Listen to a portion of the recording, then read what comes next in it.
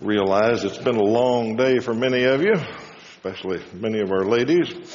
Showers and conference and all kinds of things going. I realize it's dark outside already. I realize there's all sorts of reasons to wrap things up quickly. None of that will affect me at all. We've got a lesson to cover. We're going to cover it. But I do understand all those things, if that's any comfort to you. Actually, this is part 6, so we ought to be pretty well wrapping this up by now, I would think. Most of you have been here through the series. We're talking about understanding the times. We're looking at moral problems, moral questions of the day that we don't always understand, and we want to understand.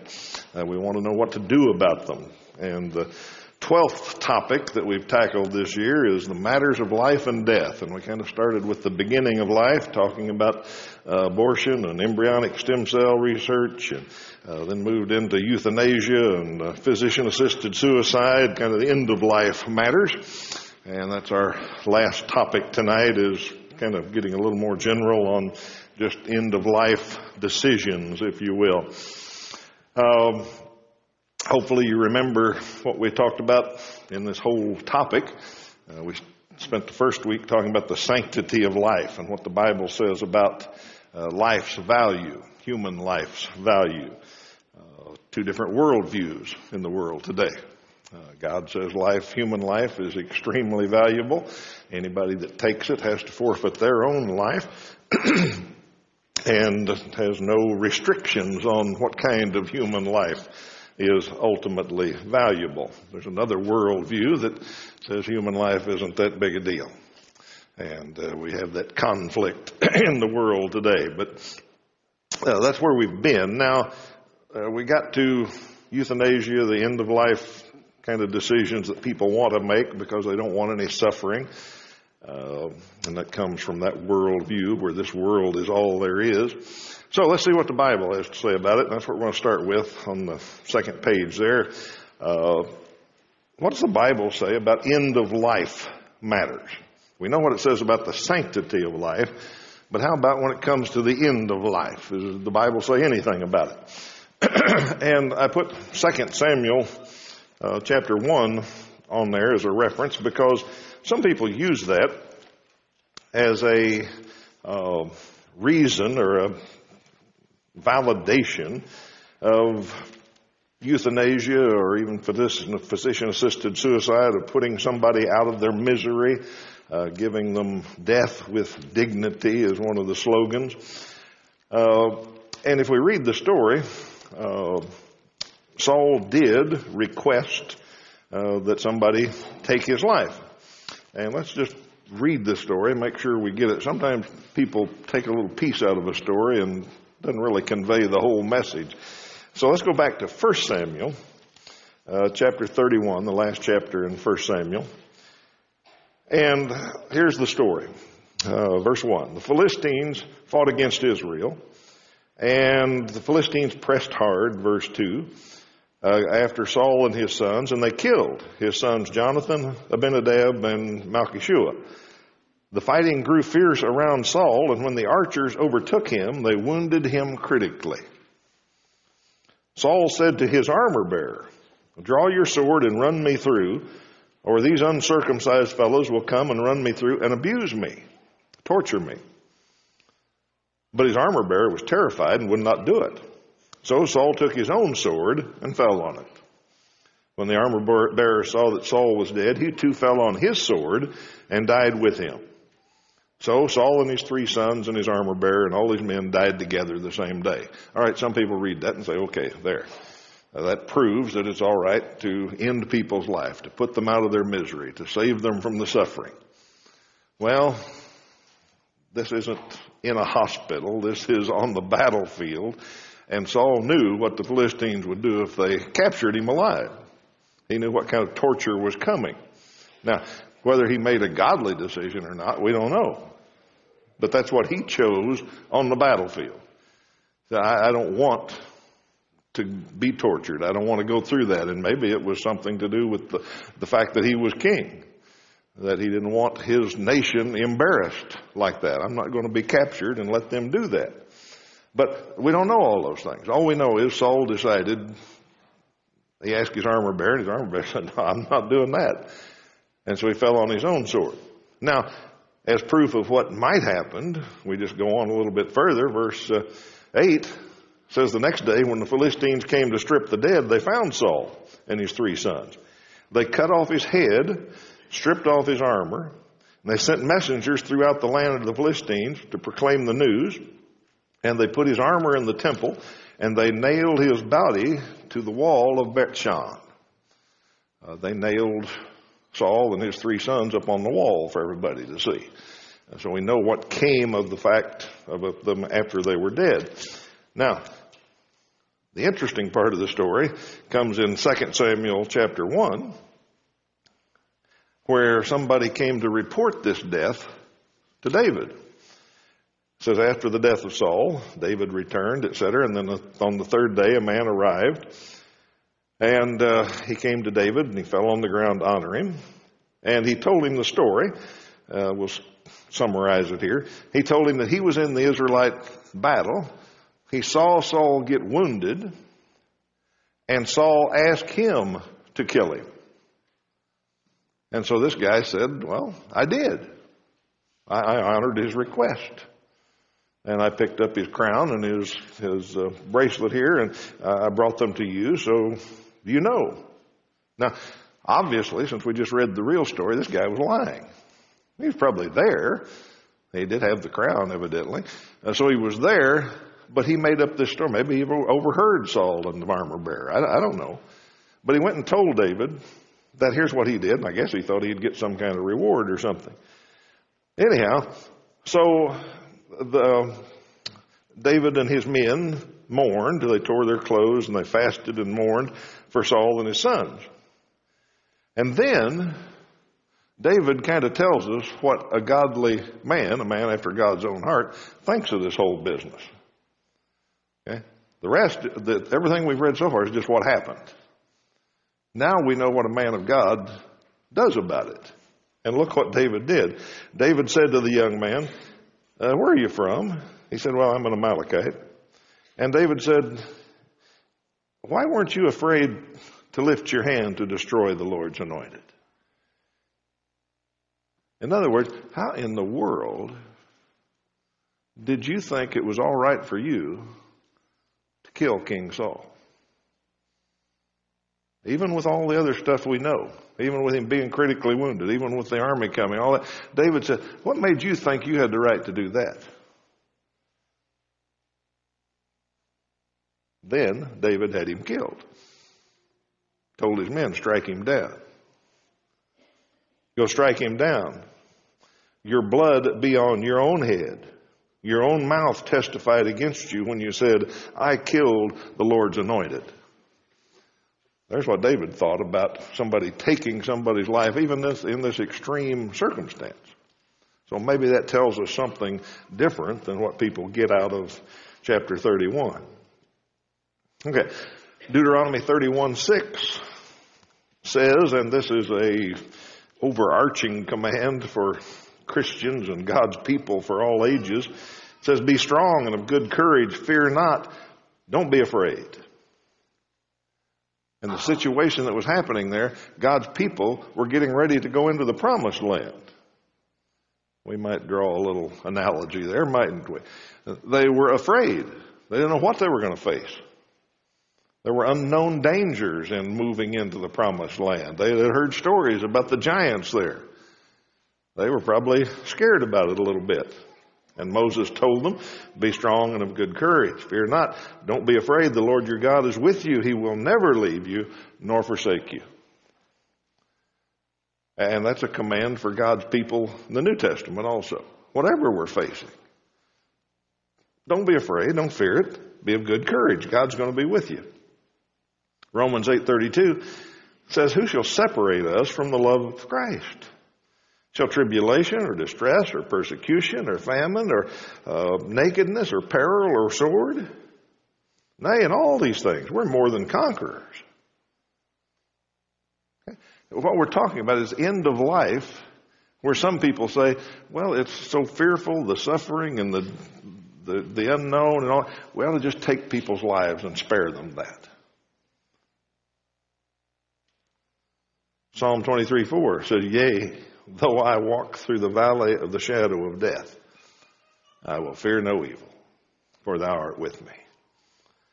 2 Corinthians 12:9, Paul had a problem that he wanted to get rid of. He was suffering, evidently, physically, and he didn't like it. And he asked God 3 times, and God said, my grace is sufficient for you. You can handle it. You can take it. Job, read the whole story of Job. If anybody ever had a right to ask for euthanasia or physician-assisted suicide, I'd say Job qualified. You just read the first chapter after the news came in about his family.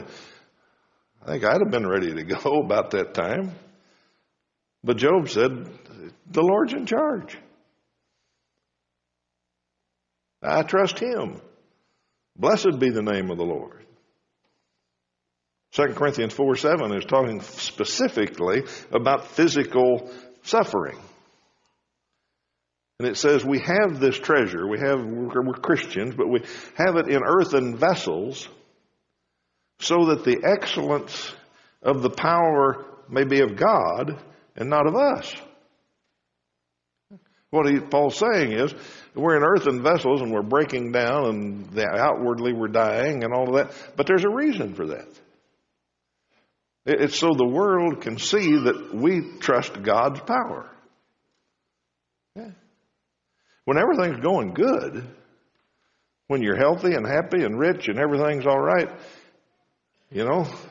outsiders don't pay much attention, whether you believe in God or not.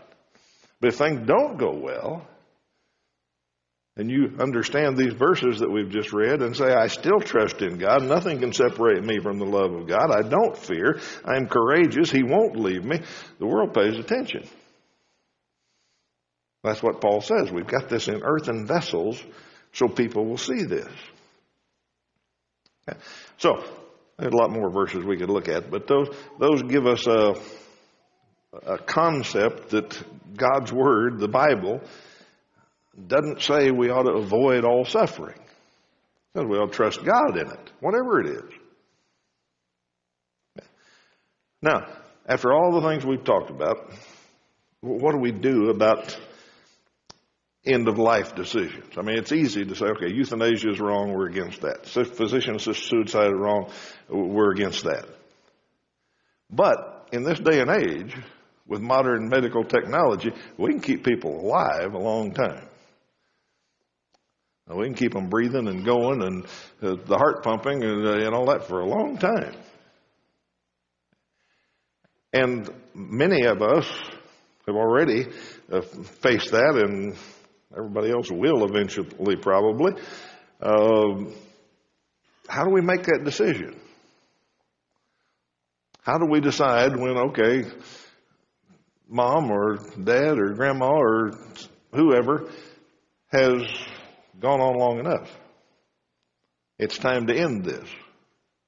Now, obviously, we don't end it with euthanasia or physician-assisted suicide, but we get to make those decisions today because of medical technology to some degree. Now, so I'm going to go through some things that I think might be helpful when we have to make that end-of-life decision.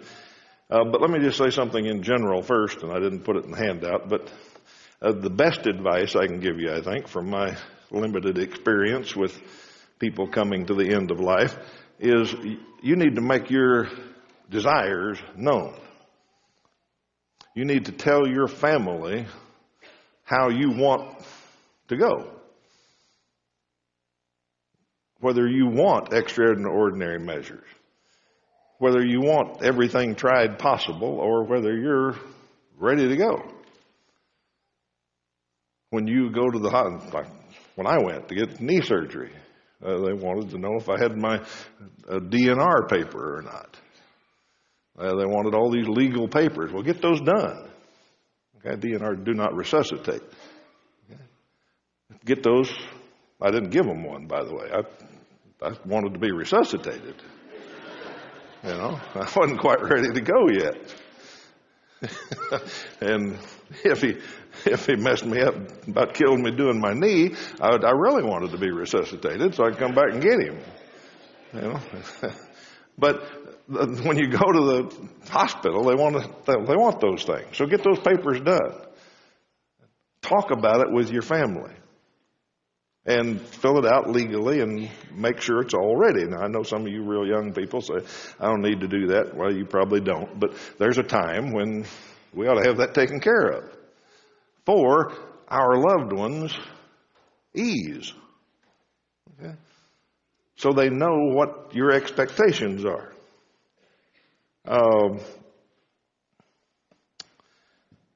Living will, power of attorney, power to make medical decisions, do not resuscitate orders, all of those kind of things. Get those in order. Okay? Paul, if he could have filled those things out, he would have had a DNR. He said, I'm ready to go. I'm ready to get out of here. But I think I ought to stay and help you guys, but man, I can hardly wait to get out of here. Yeah, so he would have signed the DNR paper. If something goes wrong, if my heart stops, don't bring me back. Let me go home. Okay. So get all that stuff filled out. Now, the reason I tell you that is, let me just tell you a couple of stories.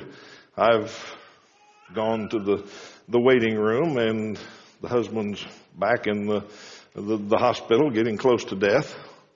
And I've sat down with the wife and the children, and they say, Dad never told us anything about how he wants this done, about what kind of efforts he wants made, or what he had never told us that. Why don't you go back there and find out? Well, I didn't know that was in my job description, but a lot of people think things like that are. Okay? And it wasn't the difficulty of me, it was the difficulty of them sitting out there not knowing. The doctor asking questions. Should we try this? You want to hook him up to this? You want to add this? And they don't know. Okay? That's not a good thing. Okay. Another one, I think I mentioned this one in one of our other lessons in this. A mother was, an elderly mother, she was brain dead, the doctor said, but they were keeping her alive. They had her on the ventilator and the systems. They keep her heart pumping and all that, but she wasn't coming back. Okay.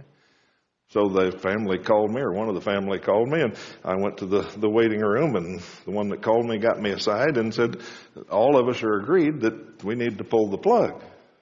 We don't need to artificially keep her living anymore, except that sister.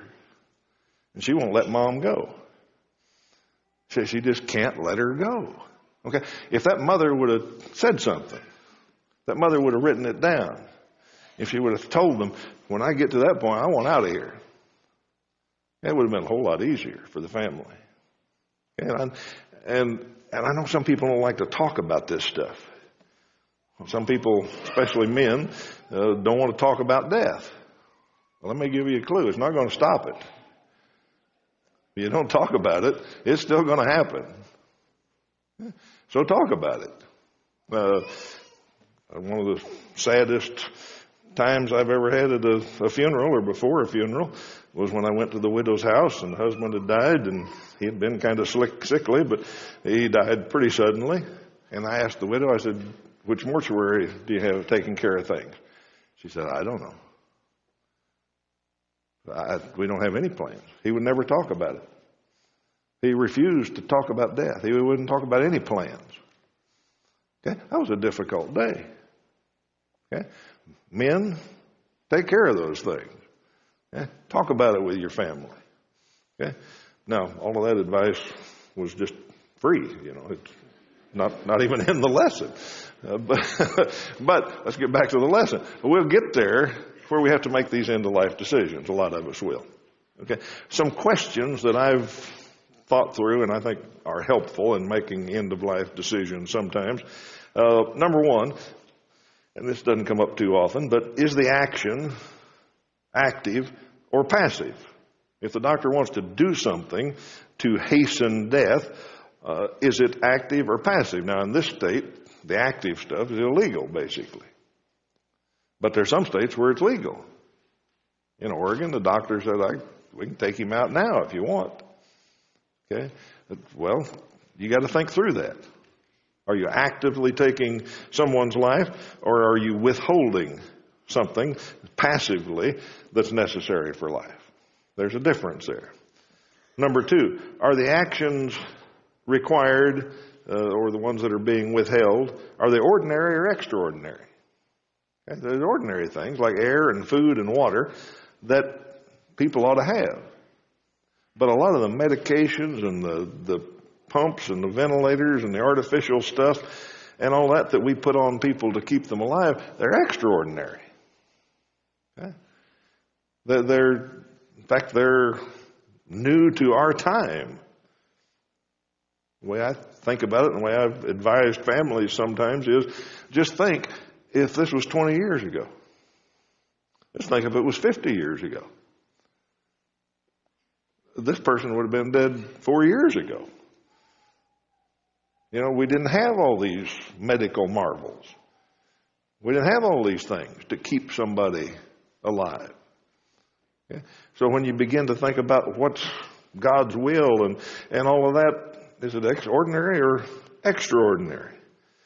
Is it something that you force on them to keep them alive? Is it extremely expensive? Is it of questionable benefit? If the doctor says, yeah, we can try this. I don't know if it'll help or not, but we can try it. It'll cost thousands of dollars and might have some marginal help and all that.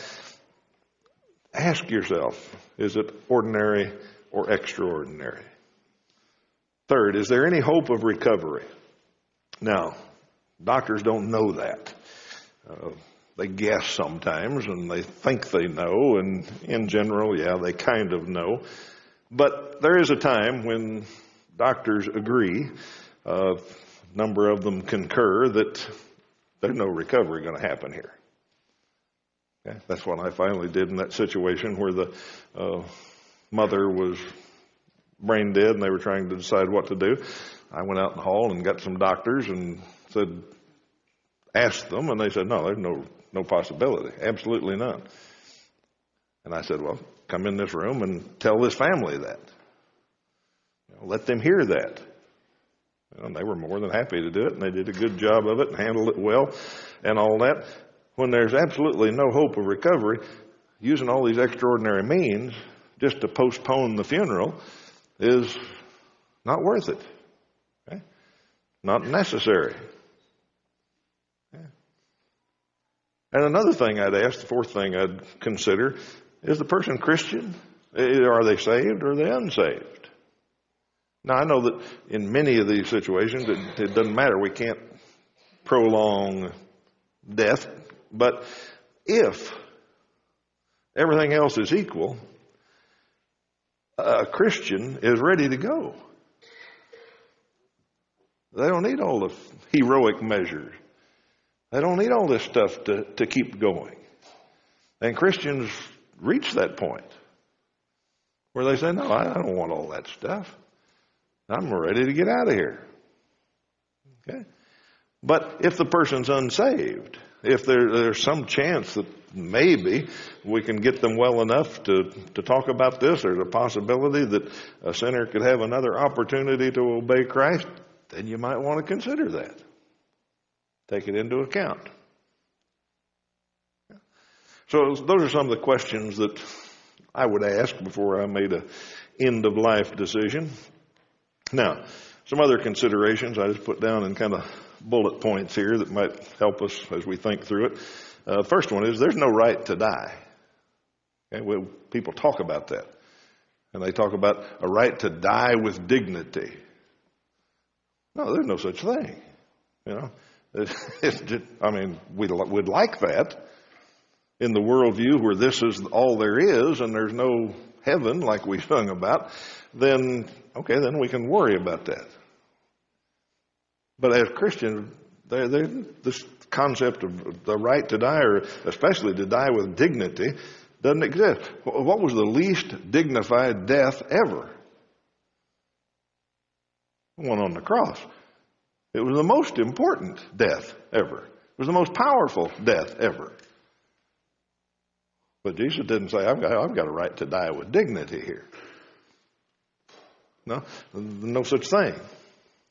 Second one I put down is doctors are for healing. And I don't know how doctors justify this. And the Hippocratic Oath used to say, do no harm. Okay. And that ought to be the way they function, but they don't in Oregon and other places. Eliminating all suffering is not a good thing. Okay? Sometimes we think it is. I don't want anybody to suffer. No, we don't want anybody to suffer. But if we did manage to take all suffering out of the world, we'd mess things up really bad. Okay? Our bodies, we say, man, that hurts. I touched that hot thing, it hurts. I wish it didn't hurt. Well, okay, let's take away your nerve sensors. And the next time you lay your hand on the hot stove, pretty soon you'll smell yourself burning. But you won't know until it's too late. Okay? God designed all this for a reason. And suffering, human suffering, end of life suffering, even though we don't understand it, to remove it wouldn't be a good thing. It would change our experience here on earth in not a good way. Fourth point I put down there, who decides? If we decide we're going to eliminate suffering, we're going to help old people die with dignity, we're going to make this happen quicker, who decides? You say, well, the relatives. Well, which relative? There's some you might not want making the call. Doctors? Some panel somewhere, some bunch of bureaucrats? You want them making the call on this? Well, once we go down that road, somebody's got to make the call. And it's tough when your loved ones are doing it. Next one. We don't know God's purpose. And we say, well, we don't like this. We don't want the suffering. We don't want this pain. We don't want this prolonged and all. We don't know what God's purpose is. We don't know what He's going to do with this and what He's going to work from it. We wouldn't understand life if we took the suffering part and the dying process out of it. Let me work on that just a little bit. You 16, 18-year-olds down here, you think you know all about life? No, they probably would admit that they don't. Well, they really think they do, but if you got serious with them, they said, no, I probably don't know all about life. Well, let me tell you something. An 18-year-old doesn't know all about life, and a 64-year-old doesn't know all about life.